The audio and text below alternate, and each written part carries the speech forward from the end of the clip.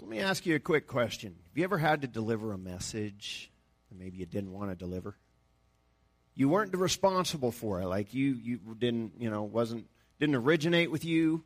You weren't responsible for it, but you were the messenger. How did it make you feel to be the messenger? We have a phrase, don't shoot the messenger. There's a reason we say that because, back in ancient times, many times the king would send out a messenger, and maybe it's to a people who didn't like the king very much. And he would come in with a message that was from the king, and it was binding, and it was necessary, but he would come in and he'd say, hear ye, this is important, everybody pay attention. And then he would give the message and hope he survived. Now, they all knew, it was illegal to kill the king's messenger and all of that, but, back in ancient times, there was a lot of brutality in the world that we don't deal with in today's times. But yeah, being the messenger for the king was really an important job. Today, we have that same thing in our world. What do we call them? Ambassadors. What is an ambassador's job? An ambassador takes the message of one country and delivers it to another, represents one kingdom to another kingdom. That's what they do. And it's their job to understand how to deliver the message. It's their job of understanding who to give the message to. It is not their job to change the message. It's their job to deliver the message exactly as it was given. Well, the reason for that, and we go back to the gospel with this, is that it is the king's appeal to the people. The king's commands, the king's appeal. It's what the king wants known by the people. Well, Paul refers to himself in this manner. And we have a little bit longer scriptures you can see from 5:20 to 6:13, but it's kind of one big section of thought. And so we're going to look through that today and see exactly what it means to be the bearer of the king's appeal. And so open your Bibles with me if you have them. If not, it's, of course, on the screen to 2 Corinthians beginning in 5:20. And he says, "Therefore, we are ambassadors for Christ, God making his appeal through us. We implore you on behalf of Christ, be reconciled to God. For our sake he made him to be sin who knew no sin, so that in him we might become the righteousness of God. Working together with him, then, we appeal to you not to receive the grace of God in vain. For he says, in a favorable time I listened to you, and in a day of salvation I have helped you. Behold, now is the favorable time. Behold, now is the day of salvation. We put no obstacle in anyone's way, so that no fault may be found with our ministry.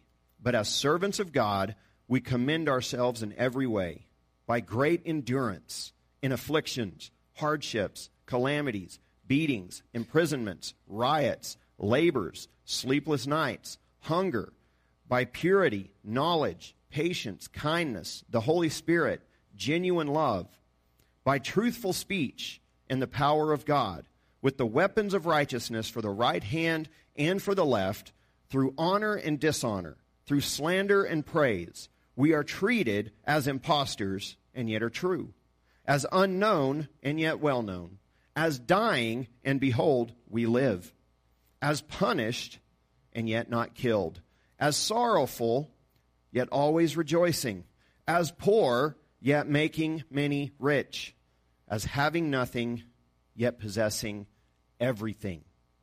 We have spoken freely to you, Corinthians. Our heart is wide open. You are not restricted by us, but you are restricted in your own affections.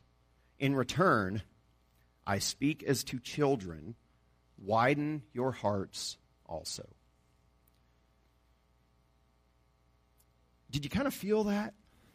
I feel this is a moment where Paul kind of let loose. He's been building his case, and he's been defending himself as an apostle against, false teachers and people criticizing him unfairly and saying he doesn't, he maybe didn't care about him because he didn't come visit when he said he was going to. And it's just, there's been a lot going on.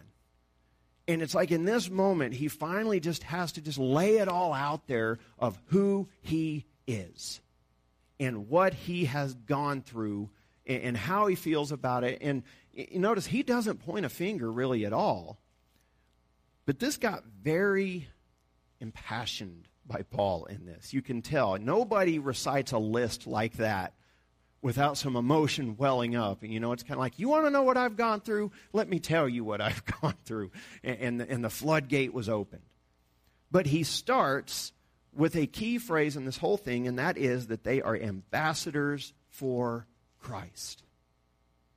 Their identity, their mission, their message, everything about them is defined by God's mission to reach the world with the gospel.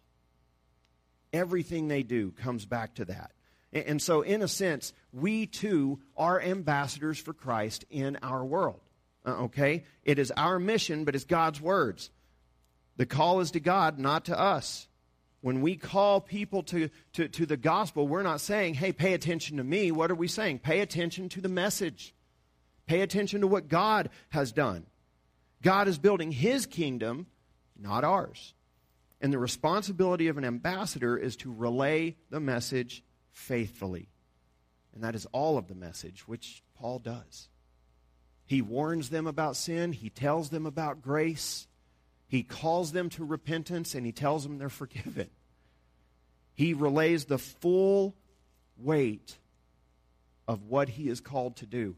And he even tells, here's what the message is. We'll go back now, 5:20 and 21. It says, we implore you on behalf of Christ, be reconciled to God. Everything Paul does comes back to this one thing, be reconciled to God. Did you know humanity is not reconciled to God apart from Jesus Christ? We talk about God as love, and God is love, but if you want to benefit from that love, you have to be reconciled to God through the gospel, through faith in Jesus Christ. Outside of faith in Jesus Christ, all of us are enemies of God. And there is no in-between there. We are either reconciled to God and part of his eternal kingdom and have our faith in Jesus, or we are his enemy. Enemy. Not just, I hadn't figured God out yet, and I got a few things in my life to change. You're either in or you're out. And that's the message Paul brings, where he says, we implore you on behalf of Christ, be reconciled to God. How does that happen? He says, for our sake, he made him to be sin who knew no sin, so that in him we might become the righteousness of God. Notice how quickly and clearly he just tells them the gospel. You see how he keeps doing this throughout 2 Corinthians. I hope you see this pattern. Every time he starts to talk about the mission, he runs straight to the truth of what God has done in Christ. And what has he done? He made him who knew no sin. Jesus Christ did not have one sin his entire life, his whole life on earth. From the moment he was born until he died, he committed no sin. He followed God in perfect faith, in perfect obedience, in an obedience that led him even to the cross. And he did all of that so that we who are sinful could enjoy and benefit from his righteousness. He made him who knew no sin to become sin. How did he become sin? When he was on the cross, the sin of the entire world for all of creation was placed on top of him.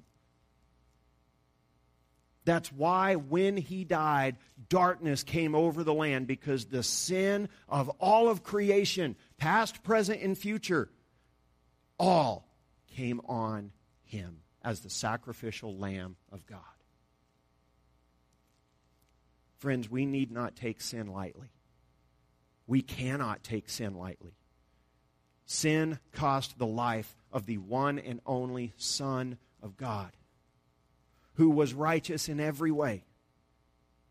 who was genuinely the kindest, most loving man who ever lived in this world, who was also probably the sternest and strongest man who ever lived in this world. All at once. And he laid down his life so that what? Our sin placed on top of him so that his righteousness could be placed on top of us. It was the most unfair exchange in the history of all of creation that will ever be. Our sin for his righteousness. And that's what he did. Notice how Paul runs straight to it. He says, I am an ambassador for Christ. I implore you, be reconciled to God. And here's how. Put your faith in Jesus Christ. He doesn't mince words. You see, the message is the priority. And how we proclaim it must be in keeping with the message and the king who authored it. Did Jesus ever mince words with anybody? No. Was Jesus belligerent and rude to people? No. Was Paul? No. And there's this amazing thing that happens that the gospel frees us to love our enemy as ourselves, to pray for those who persecute us, and at the same time stand resolutely on the truth and refuse to be moved. Both can happen at the same time. And that's exactly what Paul is telling us, because notice what Paul says here. He says, working together with him, then, we appeal to you not to receive the grace of God in vain. For he says, in a favorable time I listened to you, and in a day of salvation I have helped you. Behold, now is the favorable time. Behold, now is the day of salvation. We put no obstacle in anyone's way so that no fault may be found with our ministry. You see, for Paul, as an ambassador for Christ now, there is a sense of urgency for what he's doing. When he says don't receive the grace of God in vain, he's not talking about that you can be saved and then lose it somehow. What he's saying is the grace that God has given, the fact that you hear the gospel of Jesus Christ is strictly by the grace of God. We would know nothing of God if he did not reveal himself to us. We would know nothing of Jesus Christ if he did not gracefully announce the gospel and tell us the truth of it. And so, in a sense, we are receiving the grace of God just by hearing the gospel. And he says, don't receive that in vain. Be reconciled to God. Believe it. Put your faith in it. And he says then, the reason is that he said, in a favorable time I've heard you, in a favorable time I've helped you. And he says, that's today. God has moved in history. Everything is done. Everything is in place for us to be saved and experience the kingdom of God in our own lives. You see, before Jesus came, faith had to be forward-looking in the sense of I believe the Messiah is coming. And that's how people in the Old Testament were saved. They looked ahead. I believe the Messiah is coming. It was still faith in the Messiah. It was still faith in Jesus in that sense, and faith in what God was going to do. But it was a faith that was still kind of cloudy, we could say. Where we have the benefit of what? We get hindsight. We get to look back and say, Jesus came, died on the cross, was resurrected from the grave. It's a historical fact that cannot be disproven. We see what's happened, and so now, today is the day of salvation. We have no excuse to reject what God has done. Everything has been removed. And he says, as an ambassador for Christ, not only is he telling him today is the day of salvation, he also says, look, I'm not going to do anything to hinder that message. What did he say? He says, we put no obstacle in anyone's way so that no fault may be found with our ministry. Now, I love this because this is Paul saying, I don't dare mess with the gospel. I don't dare mess with the message that God has given me. I'm going to tell you the truth. I'm going to put it there, and it's up to you to believe it. But nobody's going to be able, basically Paul is saying, nobody's going to be able to look at me and say, oh, I couldn't believe the gospel because of him. He says, nope, that's not going to happen. I have done nothing to bring ill repute. I have done nothing to hinder the spread of the gospel. Everything I do is to tell you the truth and to implore you to be reconciled to God. Now, I want to ask you a question. Do you have that same resolute spirit in your life of sharing the gospel with the world around you? Do you have that same sense of urgency that you have the answer? If you are born again, you have the answer that all of humanity is searching for frantically. Do you feel a sense of urgency to share it with others? As an ambassador, you're not the king. It's not your responsibility to enforce it. It's not your responsibility to uphold the kingdom. It's not on you. What is your job as an ambassador? Share the message. That's it. And put no obstacle in anyone's way. So suddenly the Christian life gets a lot clearer. What is that? Share the message, speak the truth, and put no obstacle in their way, which means what? We've got to live what we say we believe. Now, are we perfect in it? No. Was Paul perfect in it? No. He wasn't perfect, but nobody could look at his life and say, you know what, he consistently is messing this thing up. They could look at his life, at the overarching theme of his life and say, yeah, he's consistent to what he is teaching. Are you consistent in your life to the gospel? Because all born-again believers are called to be ambassadors for Christ. We are called, we are. He told us what? He says, you are the light of the world. He didn't say you'll become the light of the world. He didn't say some are brighter lights than others in the world. What did he say? You are the light of the world. See, because here's the truth. If we as the church do not speak up and share the gospel, who will? Who's going to do it? Do you think the unbelieving world's going to be like, you know what, we also heard there's this philosophy about this guy named Jesus? It's our message.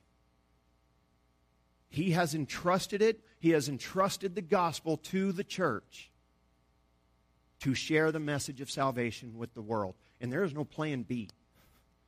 Plan A is that God is going to share the gospel through his people. People reaching people.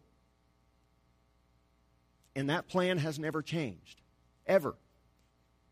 Since Jesus ascended into heaven and he said, therefore all power, all authority has been handed to me. Therefore go, make disciples of all nations. That has not changed since then. We are all ambassadors for Christ. Now, where are you called to serve as an ambassador? Your everyday life. Your circle of influence. You have a circle of influence that is completely unique to you. No one else in the world has your circle.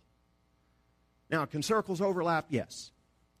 But there is still a circle of influence that you personally have that no one else in this world has. And to me, that's exciting. Because that's what, when we get to heaven, as born-again Christians, I think one of the things we're going to see is God's going to show us the influence that we had. You know, we do talk about, there are rewards in heaven for what we do. And I think part of that reward is, how did you share the gospel? And it's not always that we're, announcing. It's how we love people. It's all works together. Did we walk in the light so that we could share the light with others? We have to do that. But our influence is bigger than we think it is. And you don't have to be up here like me to be an effective ambassador. Technically speaking, according to Ephesians, my job is to teach you how to go out and do it. For this reason, he gave some to be apostles and prophets, for pastors and teachers, for the equipping of the saints for the work of ministry.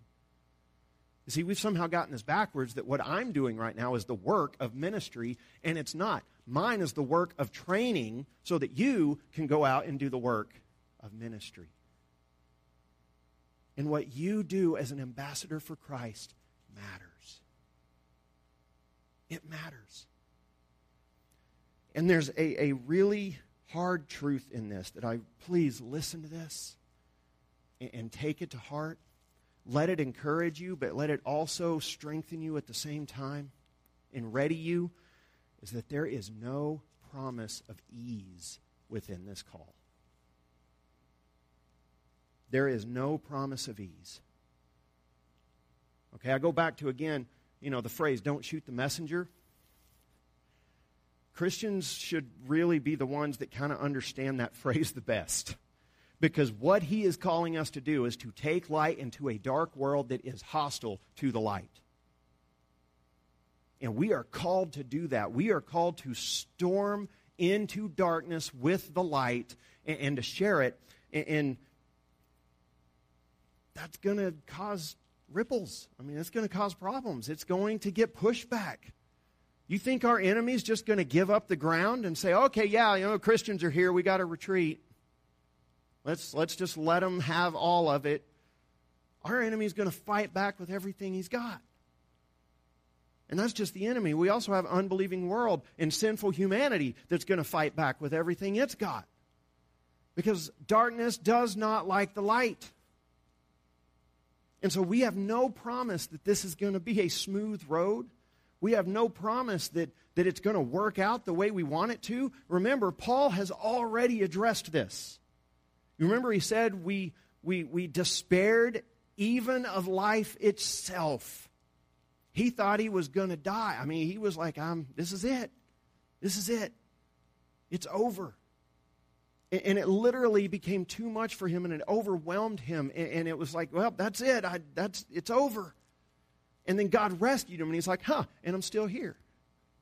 I guess God can rescue me even when I think I'm going to die. And it changed the way you look. But we are going to have this resistance. We live in a broken world, and sometimes that brokenness is going to land squarely on us. Sometimes we're going to run right up against it in sharing the gospel and living the Christian life. And we are at war. And so I want you to listen again to this list. Look at this list that he has. He says, but as servants of God, we commend ourselves in every way. Now, when he says we commend ourselves, he's saying, here's the proof that I'm a servant of God. Okay, you ready for this? By great endurance in afflictions, hardships, calamities, beatings, imprisonments. Now, how many are already saying, oh, sign me up? This sounds like my best life now. This is what I want. I mean, who doesn't wake up and say, you know what? I think I'd like to cause a riot today. But that's exactly what Paul, he went into Ephesus and he starts leading people to Christ, and they're like, you are destroying all of this. You're messing up our economy. You are messing with our goddess over here, Artemis. You are no, and they have this riot. That Paul's like, hey, I'm going to go out and talk to them. And they're like, no, Paul, no, not this time. You don't get to go out there. And so what are these riots? Labors, sleepless nights, hunger. By purity, knowledge, patience, kindness, the Holy Spirit, genuine love. By truthful speech and the power of God, with the weapons of righteousness for the right hand and for the left. Through honor and dishonor.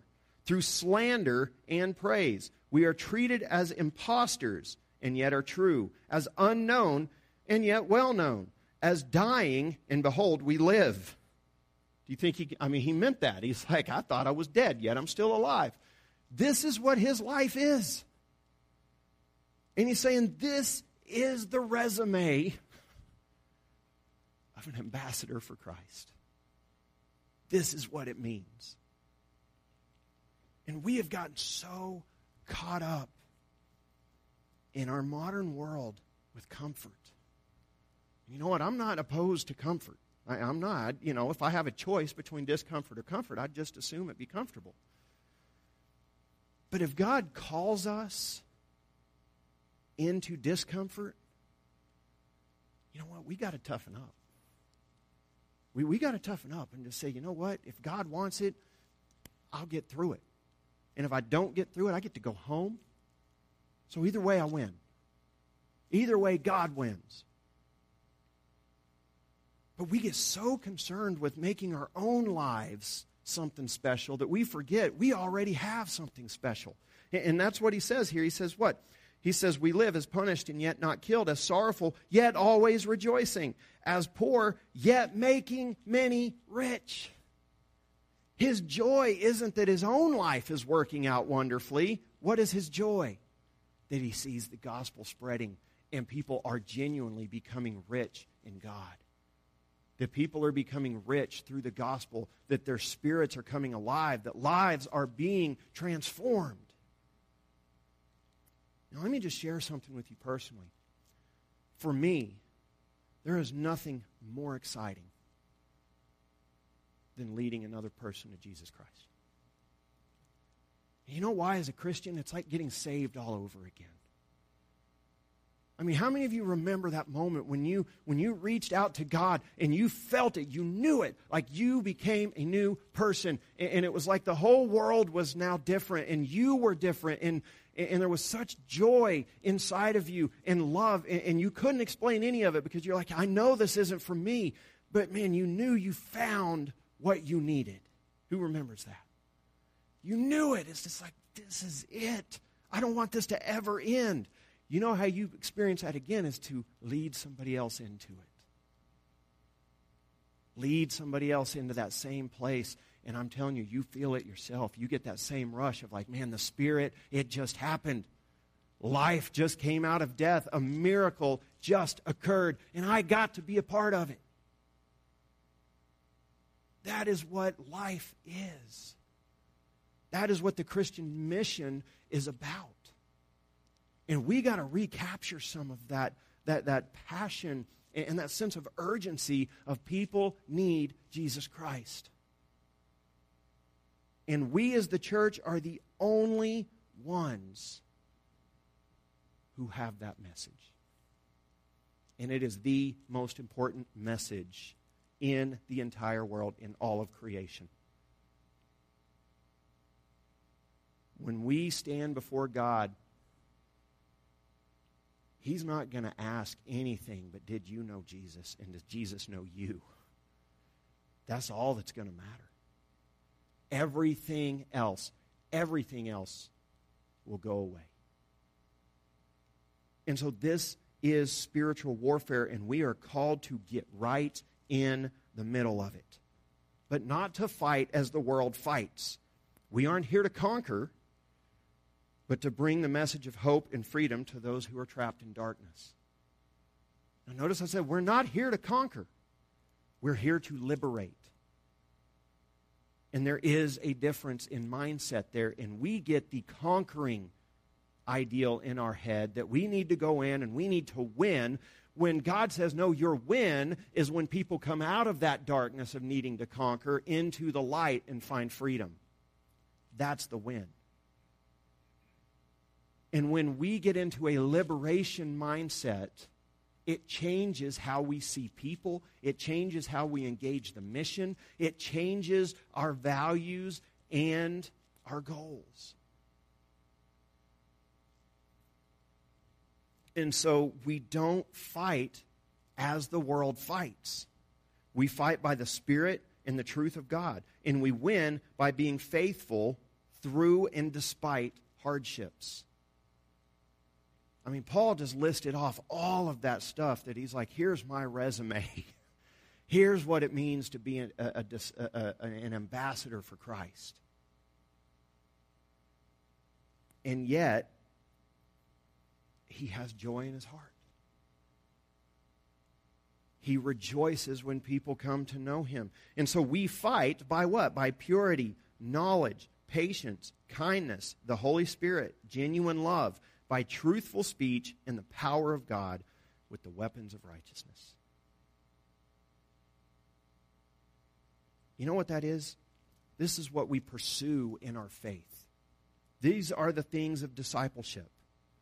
By becoming a person of purity in spirit and in action, by becoming a person who knows right from wrong, who has a saving knowledge not only of Jesus, but a working knowledge of the Scripture so that it informs their lives.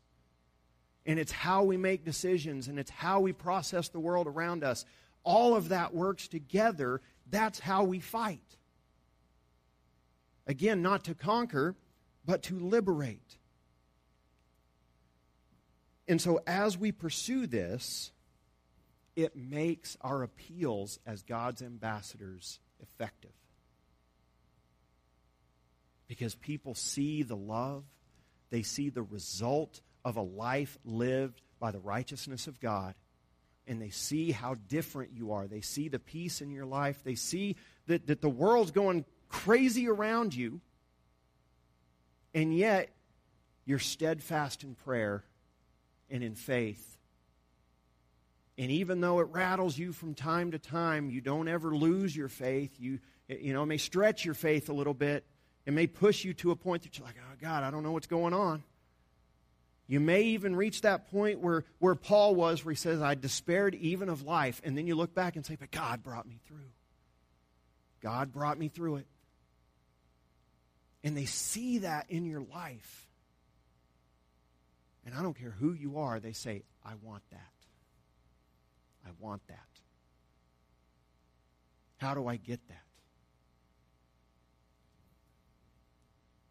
And it makes our witness effective. But there's another step that we have to take in this. And this is where he tells them, widen your heart. You see, in the conquering mindset, we don't widen our heart. What do? We increase our aggressiveness and our resolve to win. But in the liberation mindset, we widen our heart to people and say, you know what? People need love. People need to be freed. And if we don't widen our hearts to the gospel and to the things of God, then we limit our own ability to be effective for His kingdom. We don't limit God's ability. God can do whatever He wants, but we limit our own ability to be able to embrace it and do it. You see, it takes an intentional act on our part, and I mean this, intentional act on our part to open our hearts to people. And if you're an introvert like I am, it takes a doubly intentional act to widen your heart and open up and say, you know what, it's okay. Paul opened his heart to these people, and you know what happened? He got hurt. He did. They falsely criticized him. They lied about him. They unfairly treated him. They made false accusations. And yet, here he is doing what? Writing a letter saying, hey, I love you guys. I love all of you. And God loves you, and you need to follow Him, and don't get caught up in this stuff. It's really about the gospel. And he just keeps pushing them back to Jesus over and over. And he even said, I've already forgiven you, if in fact there was even anything to forgive. I mean, he just lets all that stuff just slide right off of him and say, you know what, that doesn't matter. What matters is that you follow God. What matters is that you are reconciled to Him. That's what I want to see. And so he tells them, look, he says, we have spoken freely to you, Corinthians. Our heart is wide open. You are not restricted by us, but you are restricted in your own affections. What does he mean by that? Your own affection. He says your own feelings. Your own feelings are holding you back from doing the things God wants you to do. And I find it interesting. He doesn't get into an argument with them about what's right or wrong. He just goes straight to the heart of your feelings are out of place. Anybody ever had to deal with that? Find out your feelings are out of place? I don't know if there's a harder thing to just get under control and change than when our feelings are out of place. Because here's the thing about feelings. They're not rational. Right? Have you ever just been confused by your own feelings? And you're like, you know what, I don't know why I feel this way. And you know in your head that maybe you shouldn't, or you're just trying to make sense, and yet there it is. There's this feeling that won't go away, and it seems to be dominating your life, and it seems to just have hold of you. That's the struggle, and that's what Paul says, look, you're being restricted in your faith. You're being held back because you're trusting your feelings over the truth. sometimes, I'm not saying we have to be stoic, okay? I look at feelings in the human life like the check engine light on the car. Okay? It doesn't tell you exactly what's wrong. It just tells you something needs attention. Now, if your check engine light comes on, how many of you are convinced that within the next 20 feet the car is going to blow up? It's like, oh, that's it. It's over. Check engine light's on. How many of you in here ignore it? It doesn't matter. Both of those are wrong. What's it saying is like, hey, stop and pay attention. Well, that's what our own feelings many times are. They're just like the check engine light that's like, hey, something's out of place. Now, is it possible our feelings many times are based on false information, bad information? Absolutely. And so we can get all worked up and we can get our emotions all in a whirl, and then we find out the truth, and it's like, oh, you know what, that was all completely unnecessary. Or maybe we work ourselves up and we find out, oh, there's a little bit of truth to it. And so, yeah, it was something that needed attention, but it didn't need all this added anxiety that I added on to it. You see, what he says is they're being restricted because they're trusting their feelings over the truth. And that's why he said we win by knowledge. We fight by knowledge, by purity. We don't fight because we get all riled up and into it. No, rah, okay, I'm going to make it. That lasts until the first speed bump. But the truth is steady. The truth maintains us. And if we want to see heavenly results in this world, we have to be guided by the truth. And the truth tells us to love our neighbor as we love ourselves. The truth says, pray for your enemy and love your enemy and pray for those who persecute you. That's the truth. Feelings will say, don't do any of those things, right? Feelings say, I don't like you, and I don't like you, and I don't like you, and you're okay. And we just make a decision. That's it, because that's what feelings do. But if we are guided by the truth, then we can have an intentional act of widening our heart to the things of the gospel, even when we don't feel like it. Because we're guided by truth, not by feelings. And so after all this time, it's amazing how Paul kind of zeroes in. You notice how he just like a surgeon just zeroed in on, hey, Corinthians, this is your problem. They've had all kinds of sins. They've had all kinds of division. They've had all this stuff, and he's addressed some of it here. But he just fired a laser shot right in on you're restricted by your feelings. Stop being guided by your feelings. And then he throws it in there. Look what he says. He says, verse 12, you are not restricted by us, but you are restricted in your own affections. 13, in return, I speak as to children. That's a dig in case you didn't catch that. Paul's showing his frustration a little bit right here. He says, widen your hearts also. See, there comes a point we know what is it about being a child. Being a child, we're driven by feelings. But as we become adults, we learn to put feelings in their proper place and to follow truth and what is right. And he's telling them they're still immature in their faith because their feelings have a place of importance that it shouldn't. He never tells them to be stoic. He doesn't tell them their feelings should never happen. That is not what I am saying. That's not what Paul is saying. Feelings are feelings. You have them. They happen. God gave them to you. Feelings are not evil. But they cannot reign supreme either. You have to put them in the proper place, or we remain children in the faith. And in order to be ambassadors for Christ, effective ambassadors for Christ, we have to be mature in our thinking and in our faith, because that's when we are effective. That's when we can share the message effectively, truthfully, and fully. Let's pray. Father God, we come to you, and Lord, we thank you so much for all that you have done. God, that you gave your Son on the cross for us. And Lord, may we never lose sight of who we are because of the gospel of Jesus Christ. But God, as we walk in the faith of the gospel, God, make us effective ambassadors for you. That like Paul, we would tell people, we implore you on behalf of Christ, be reconciled to God. God, that we would never shrink from sharing the gospel with somebody who is seeking, who is looking for truth. God, I pray that our lives would be an example of the power of the gospel. And God, that we would widen our hearts to the mission and the kingdom that you have called us to serve. That we would widen our hearts